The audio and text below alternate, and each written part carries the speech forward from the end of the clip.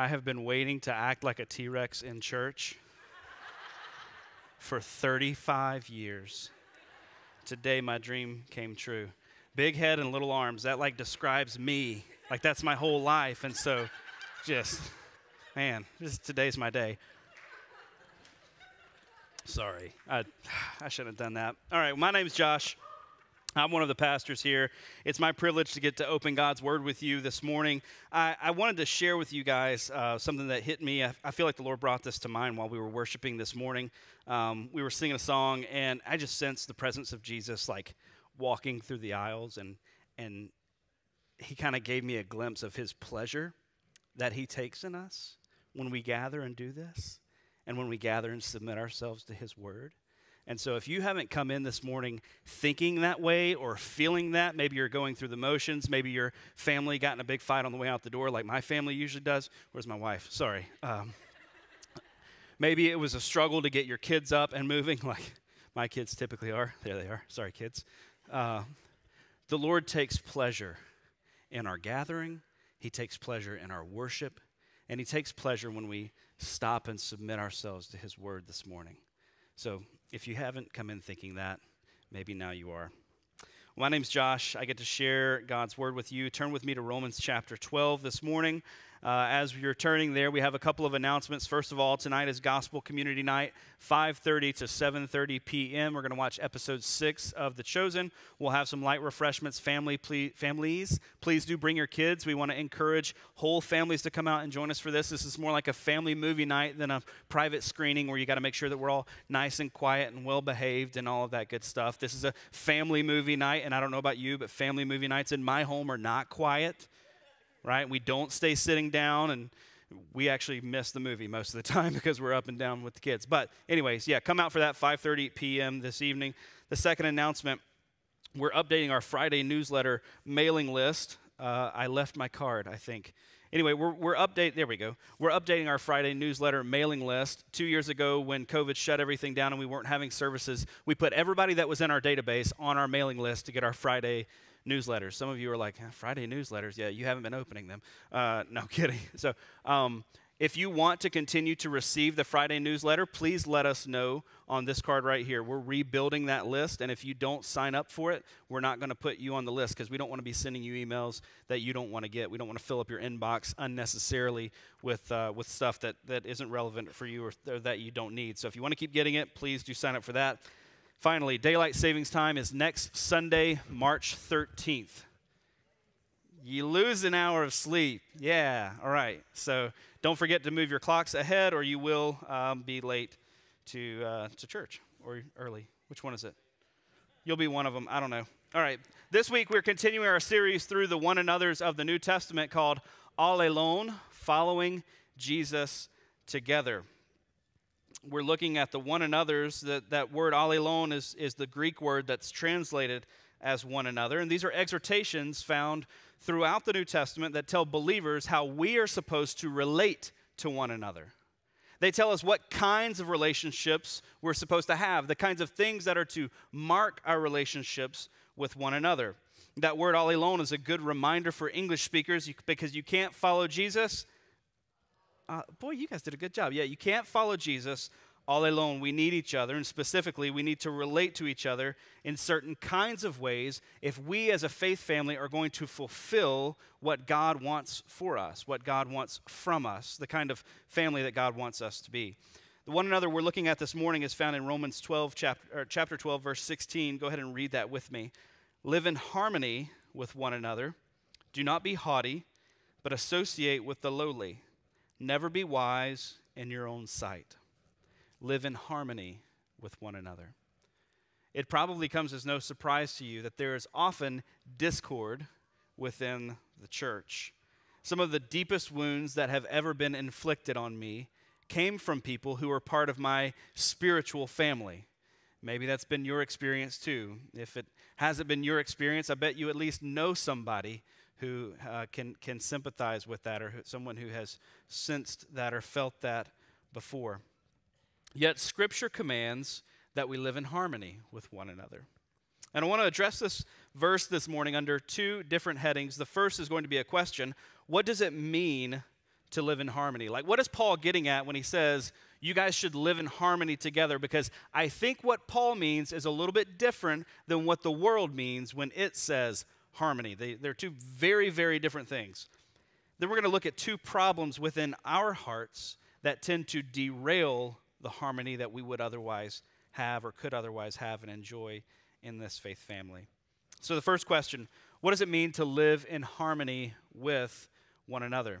And I want to start out by saying what harmony is not. Harmony is not, let's all gather together around a bonfire and sing Kumbaya. That might be part of it, but that's not what harmony is. Harmony is not we set aside our grudges and our anger with one another, and we just kind of stick it in our back pocket. We hide it, we keep it tucked away so that when we're together, it looks like there's peace. We have smiles on our faces, but in reality, we kind of hate each other. We kind of can't stand to spend time with each other. That's not harmony. Outward peace is not what Paul is getting at. And harmony does not mean that we forget all about our differences and assimilate into the culture machine and reject anything that would make us any different. That is, harmony is not, well, you're a member of a church now, you're part of a church, so you need to dress this way, vote this way, listen to this kind of music, do these kinds of things, like this kind of stuff, you do these kinds of hobbies, find these kinds of things interesting. That's harmony. That's not what Paul is saying. That's not the kind of harmony that Paul is getting at. In fact, what Paul has in mind here is much more difficult than those kinds of harmony. So what's he getting at? A more literal translation of this text would be something like this: be of the same mind toward one another. That live in harmony, that be of the same mind. And that word mind is the Greek word phroneo. It's a really interesting word. What it carries, it's often translated to think or have this mind, but its meaning also includes your feelings and your ambitions, right? Like your sentiments and your opinions, your inclinations towards certain things or away from certain things or people. This isn't foreign to us, this idea of thinking and feeling wrapped up together in one word. I remember being at a bowling alley in 2007, and a young lady came and sat down next to me. I was bowling at this one station. Another group of people from our college was at this other station, and she comes and sits down next to me, and she says, "What do you think of Tiffany?" She's sitting right there, so you can tell, right? What do you think of Tiffany? And I didn't say, well, I think she's about 18 years old. She's 5'4"-ish, brown hair. Yeah. No, she meant like, what do you think of Tiffany, right? Like she meant, what do you think about her? Like, how do you feel about her? She's trying to be a matchmaker. That's how phroneo works. When it says think, it means how do you think and feel, all the stuff wrapped into it. How does your whole self feel towards something, think about something? And so Paul commands, be of the same mind toward one another. Think the same way about one another. He's calling us to unity in the way that in the way we as the body of Christ think and feel towards, guess who? One another. He's commanding us to feel and think a certain way, a specific way, to have a specific kind of sentiment and opinion about one another. In fact, here's how he puts it just a few chapters later in Romans 15, chapter 15, verse 5. May the God who gives endurance and encouragement give you the same attitude of mind toward each other that Christ Jesus had. Did you catch that? Have the same attitude, have the same mind toward one another, same words, feel towards one another, think about one another, the way that Christ thinks and feels towards you all. That should give us pause. Paul is saying we are to think and feel toward one another like the way that Jesus does. That I should think and feel about you like Jesus thinks and feels about you. We're to collectively have a mindset towards one another that says, this is a person made in the image of God. So when I look at you, I shouldn't see your faults. I shouldn't see your problems. I shouldn't see your issues. I shouldn't see the things that annoy me. When I look at you, first and foremost, what I should see is this is a person made in the image of God. This is a person deemed highly valued by God. This is a person held in high esteem by Christ. This is someone who is, despite all of their shortcomings, is clothed in the perfect righteousness of Jesus if they are part of the family of God. This is a person worth laying down my life for. Right? Like that's how Jesus thought about us. And Paul says, have that mindset towards one another. How often do we really think and feel toward one another like Jesus feels towards us and thinks about us? How often do we think a person isn't worthy of our time? How often have you thought of so-and-so in the body who is a lost cause? How often have you tried to avoid that person because they kind of annoy you? How long have you allowed grudges and strife in a relationship to just sit there and simmer and continue to wound you and the other person rather than viewing them like Christ does us? Rather than going to them like Christ has done us? Rather than forgiving them like Christ does us? Rather than loving them like Christ does us?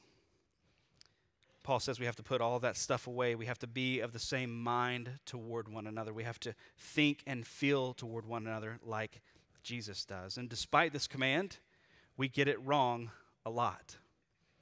One of the things that jumped out of this passage to me this week was actually something that wasn't there. When I look at living in harmony with each other, and I see Paul say, be of the same mind toward one another, he doesn't follow it up with conflict resolution skills. He doesn't tell me how to deal with that difficult person who's causing me issues.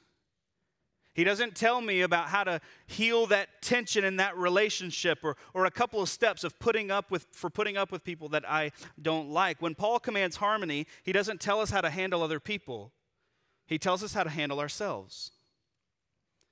When there's dissension, Paul says, no, you start with you where harmony doesn't exist. From this, I take it that when it comes to living in harmony with others, we are often our own worst enemy. We are very often the problem. The behavior of my brothers and sisters in Christ is not often the primary problem when harmony is absent. When harmony is absent, it's often because I've let something get in the way of thinking and feeling toward that person like Jesus does.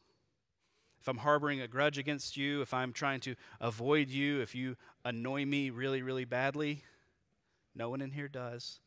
First service, a little different story. No, I'm kidding. If that's how I feel toward you, then it's a sign that I just don't quite understand the way Jesus loves you and the way Jesus sees you and the way Jesus thinks about you. I'm letting other things get in the way.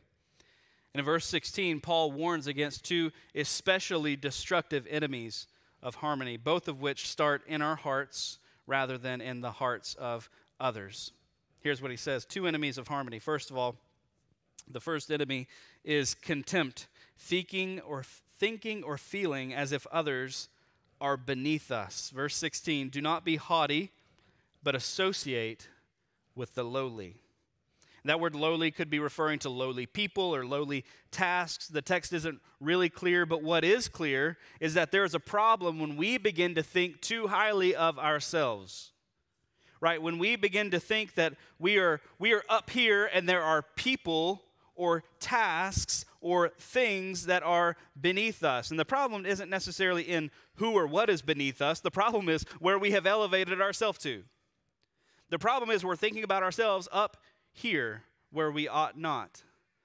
And when we do that, we all of a sudden begin to think that people deserve less respect than we do.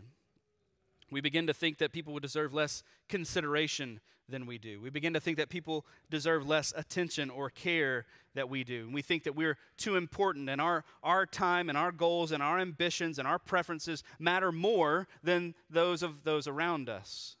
And this contempt that we hold people in erodes harmony because it devalues our brothers and sisters in Christ.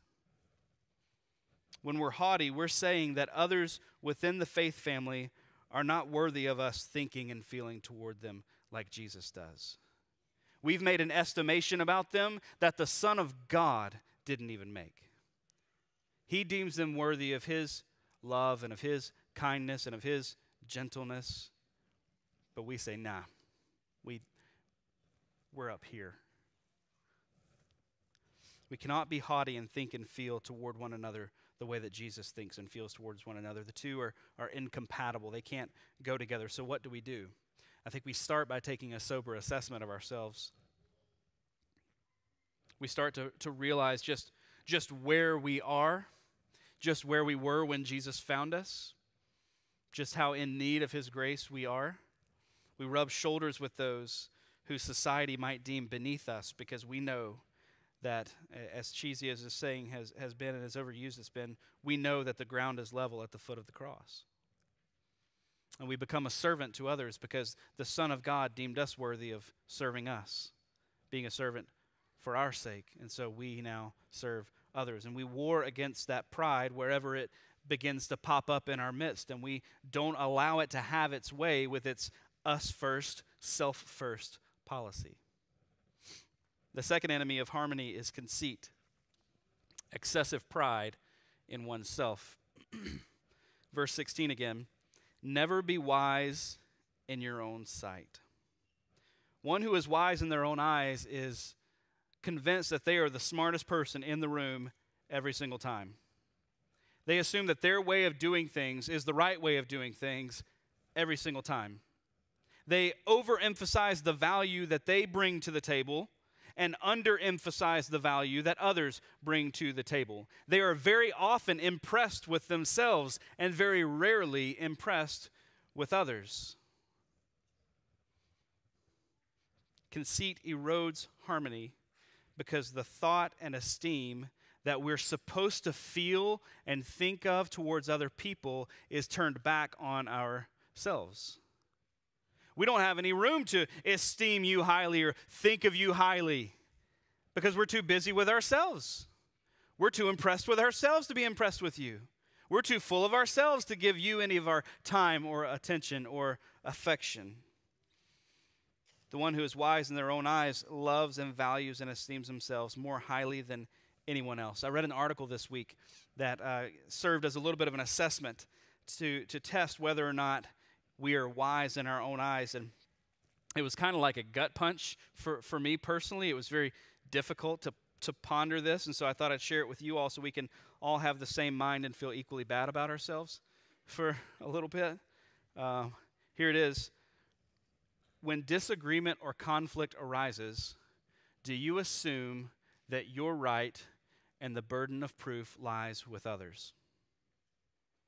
Now, there will be times when you are right and other people are wrong. Duh. But is your reflex, is your knee-jerk reaction to assume that you're right and the burden of proof lies with others every single time? The author of this article said that even when you might be right, that reflex in you, that immediately jumping to I'm the one that's right, the other person is wrong, and they have to prove me wrong for me to believe them, that reveals something about what's going on in the heart. This was really convicting for me this week. More often than I care to admit, I proceed as though my perspective is the one that sees clearly. My perspective is the one that is right. My perspective is the one that is valid. My perspective is the only one that has taken into account all of the variables. And if you disagree with me, then it's because you misunderstand something or you didn't account for something. Or maybe if you just give me just a second and let me flesh out my ideas for you, then you're going to agree with me. Like, that's my natural assumption. Like, I'll win you over. You just got to give me the time. When we're wise in our own eyes, the thought and the love and the valuing and the esteem that are supposed to be our demeanor toward one another are turned in on ourselves. And we can't rightly love and esteem and value others.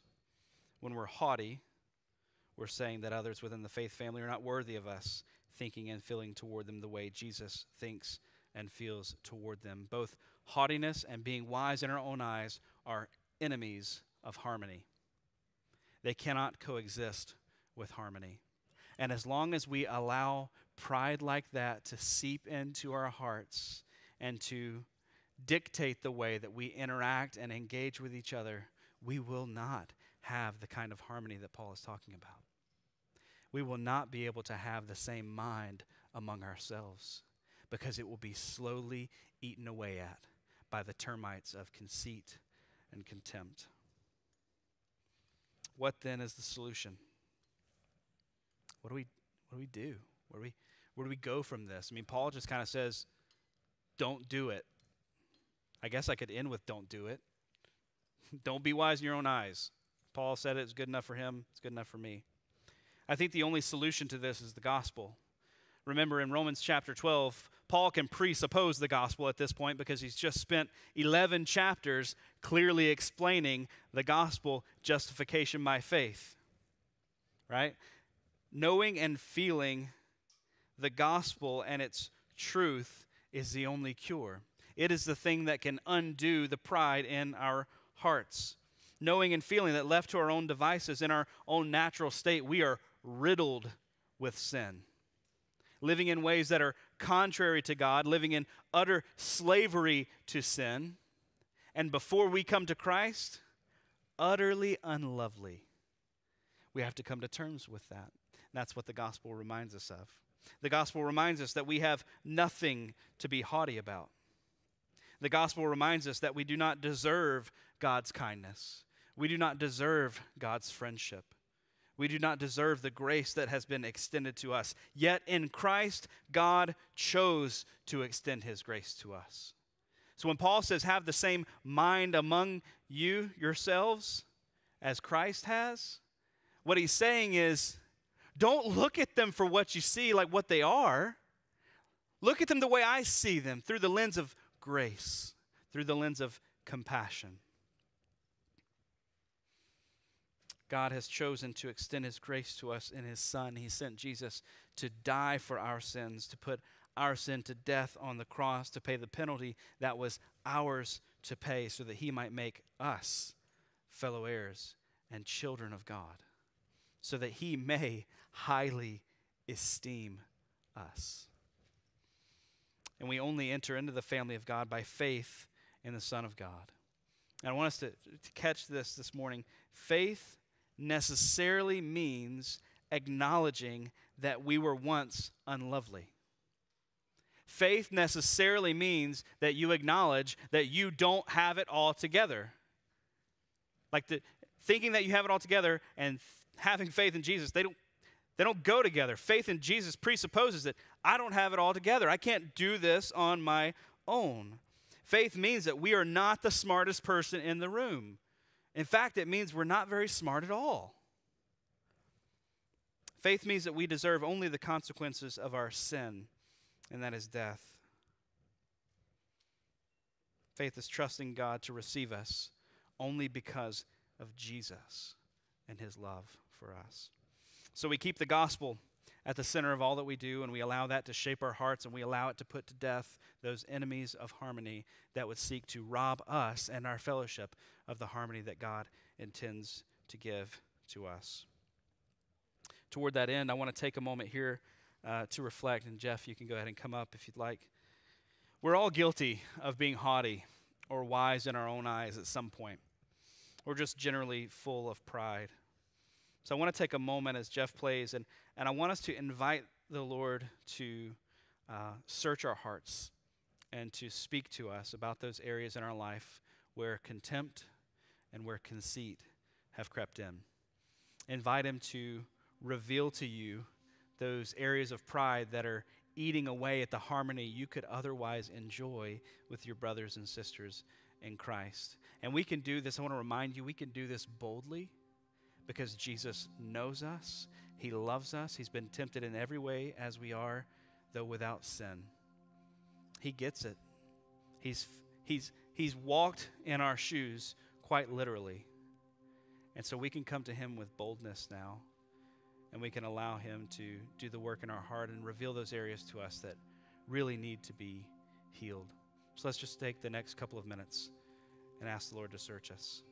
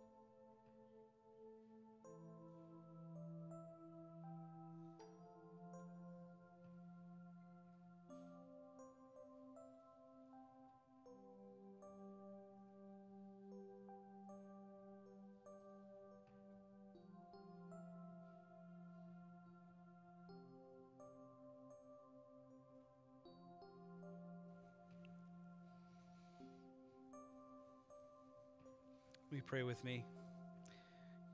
Lord of all unity and peace, we confess that we have sinned against you. We have allowed pride to creep into our hearts. We have been haughty, held others in contempt, reckoned them less important, less valuable than us. We have been wise in our own eyes, convinced that we are the smartest ones in the room, esteeming ourselves more highly than others. We haven't loved each other the way that we should. We've thought more highly of ourselves than we should.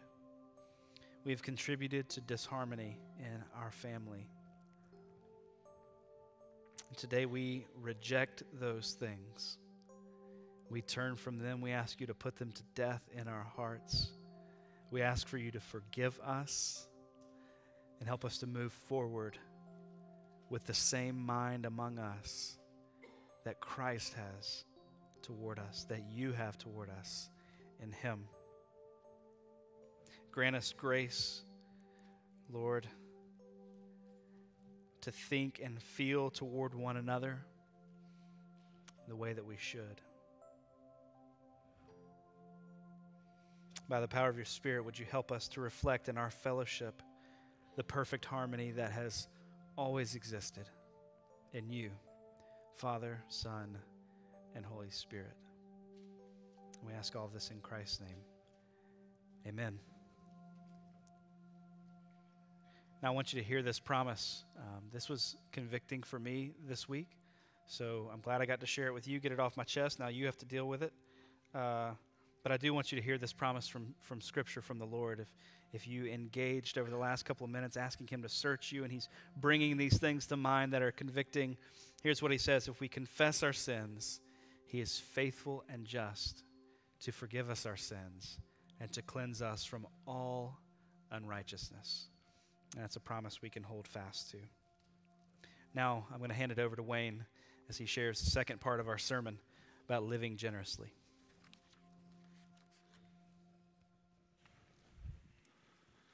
Thank you, Josh.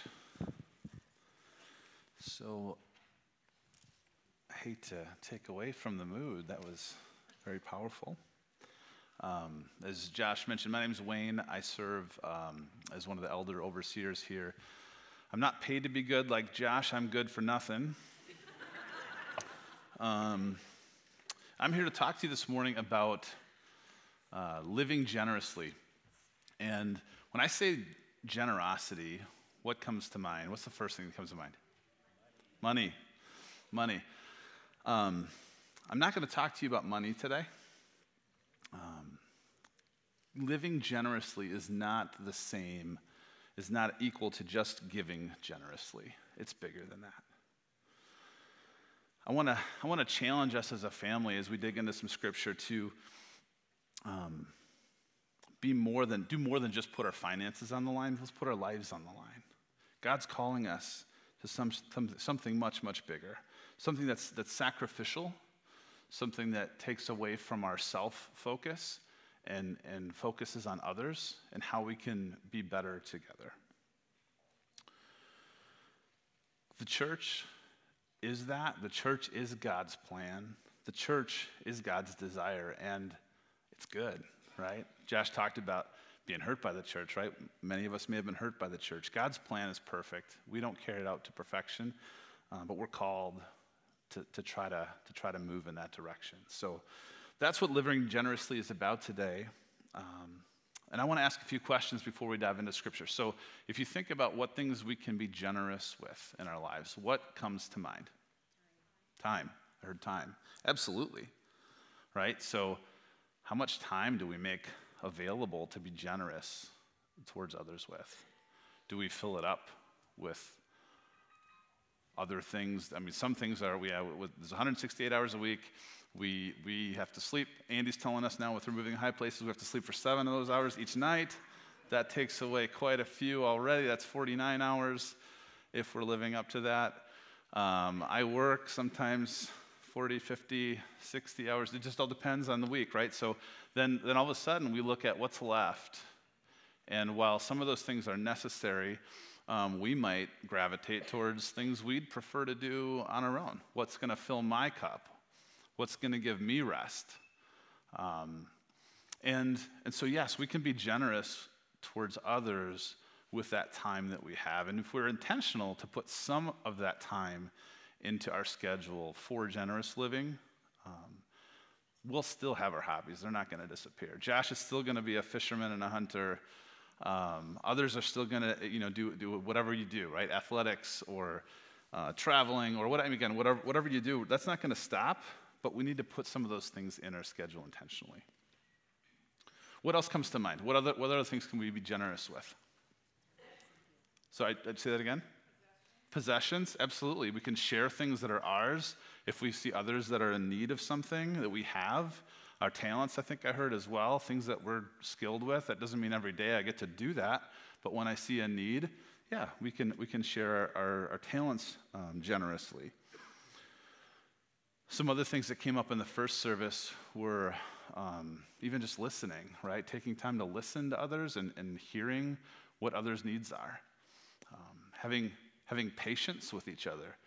And I know personally in a fast-paced world, sometimes I lack the patience that I really ought to have. And that's not generous living when I'm short with my wife or my kids or anyone, coworkers for that matter. Another thing that we can be generous with is our care, right? Guys don't always like the word love, but we're called to love each other. And that means to care. That means to to appreciate, respect, all those things. Girls, you were probably already there. You didn't need that extra explanation. But that's what it looks like. So how good are we at some of these things? Money is easy to measure, but how good are we at spending time with the church body? How good are we? How How much are we willing to sacrifice and take away for the greater good? Do we know people? Do we know where God's taken them, what their paths are? Would we, if we looked to your right and your left, would you know how to pray for that person? What's God done in their life? What's God teaching them? So those are some challenges, and I'm going to talk a little bit more about how what Scripture says about that and how we might get there and grow in those areas. But so let me shift gears first. Let's talk about the first passage. Josh was speaking from Romans 12, and I'm going to go to Romans 12 as well, verse 1.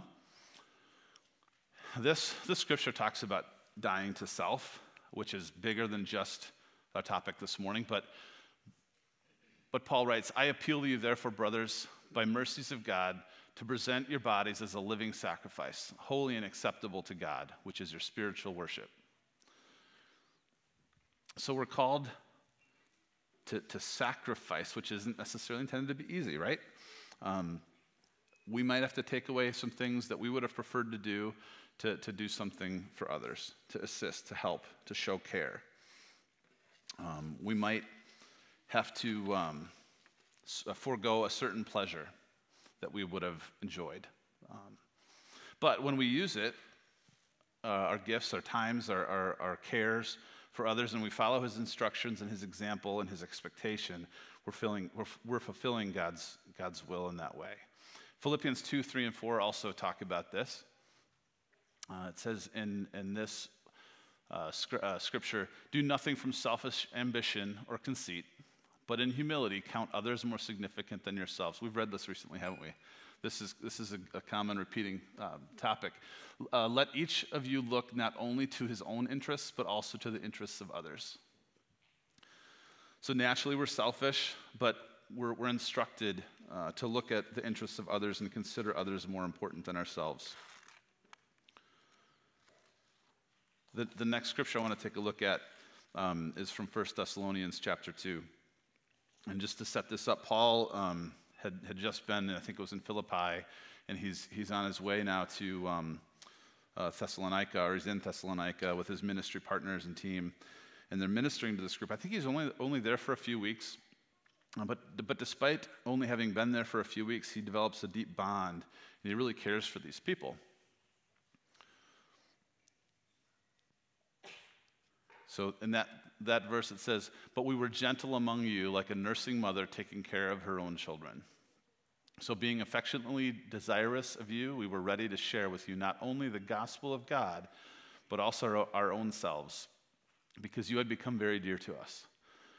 For you remember, brothers, our labor and toil. We worked night and day that we might not be a burden to any of you, while we proclaim to you the gospel of God. You are witnesses in God also of how holy and righteous and blameless was our conduct toward you believers. For you know how, like a father with his children, we exhorted each one of you and encouraged you and charged you to walk in a manner worthy of God, who calls you into his own kingdom and glory. So in this we see Paul and his ministry partners making sure that they're not a burden to the group that they're ministering to, and then sharing their lives and developing relationships and care for each other. I was reminded of my trip to Kenya in 2015 with some folks from Lakeview. We had a shirt that I think it was Sammy from that particular ministry had gathered or had put together, and it actually had verse 8 right on it, and it talked about sharing our very lives together. And I remember when I was in Kenya and after spending a couple weeks there, how much I enjoyed that and how much I really got to know people. And I thought, I want to come back. I still think to this day, I want to go back. Not just because Kenya is a cool place and different than Wisconsin in winter, but because they're wonderful people. The final verse that I want to call your attention to this morning is John chapter 13, verse 34 and 35. I have the second half here. It says, a new command I give to you, love one another. As I have loved you, so you must love one another. By this, everyone will know that you are my disciples, if you love one another. So what would that really look like if we loved one another? Do we look different to others in our community because of this command? Jesus implies that it does look different, that people will know that we're different because we do this. I think it's pretty challenging for man to do this. So from these scripture passages, we know that living generously, in doing that, we're called to sacrifice, put others in front of our own needs, to maybe even let go and free up some time and space to pull others in or to go out to others, to share our lives, and then to develop care. Jesus, I always like to look at Jesus' example if I can in Scripture. And Jesus, he didn't have a lot of funds. There's only one story in the Bible of Jesus having some money, and he miraculously pulls that out of the mouth of a fish. So we're not asking you to do that. But when you look at things Jesus did do, is he spent time with people. He was invited to homes. He was invited to dinner. He blessed people with his presence. And he met people where they were and made that encounter about that other person. A lot of the stories we read about Jesus are kind of the interruptions that he had that he wasn't necessarily planning on. But in doing that, he met those people where they were. He obviously knew the woman at the well, I think we read about recently, or perhaps that was in a devotional, from removing the high places that we're doing as a church. And Jesus welcomed them. He didn't get angry. So practically, how do we grow? We've talked about what it could look like. It's often challenging to think, how do I go from here to there? Or if my schedule's full, I'm a busy guy, I have 4 kids. They're actually pretty quiet today. I'm impressed. But how do I get there? And I don't always know the path, but I think the first step is fairly clear, right? We need to do this. Is actually really in line with removing the high places. We need to stop and think about what is in my life that I might need to remove, and prayerfully consider how God can check our focus. What needs to be reduced, removed, so that I can invite others in or I can go out to others. The next step is really intentionally doing something to get to know people that are a part of the body even more, right? More than just coming on a Sunday, which is wonderful. I'm glad you're all here. But doing something where we can get to know each other at a deeper level, knowing our stories, enjoying a meal together, inviting someone to a meal, inviting someone to something you're already doing. I think that as we do these things, we'll start to like it, right? It's kind of like when I got to Kenya and I was overwhelmed by some of the stuff, the training that I was helping out with. But I enjoyed it. It was fun. It grew on me, and the relationships with the people grew on me. And I do think that as we grow in this area, and as our church becomes a church that follows more along the lines of what God's design is, God will take joy in that. We'll enjoy it. We'll look different to others. So my question to you is, can we grow in this area, Lakeview? Are we willing to take a step? Maybe even the first step? Let me pray, and then we can go on our way. Heavenly Father, we thank you for your instruction today from Josh about living in harmony, considering how we react to things and maybe where our motivations are, our selfish thoughts. And we pray, Lord, that as we think about living generously, that our lives would be different than what just our selfish desires might want them to look like. I pray that you would make us aware of things that we can remove, things that we might do less of, so that we can do more of your work, your desire. Grow us as a family, Lord. Bless our generosity, and may we as Lakeview make you make you proud and give you joy. In Jesus' name, amen. Be blessed and have a good week.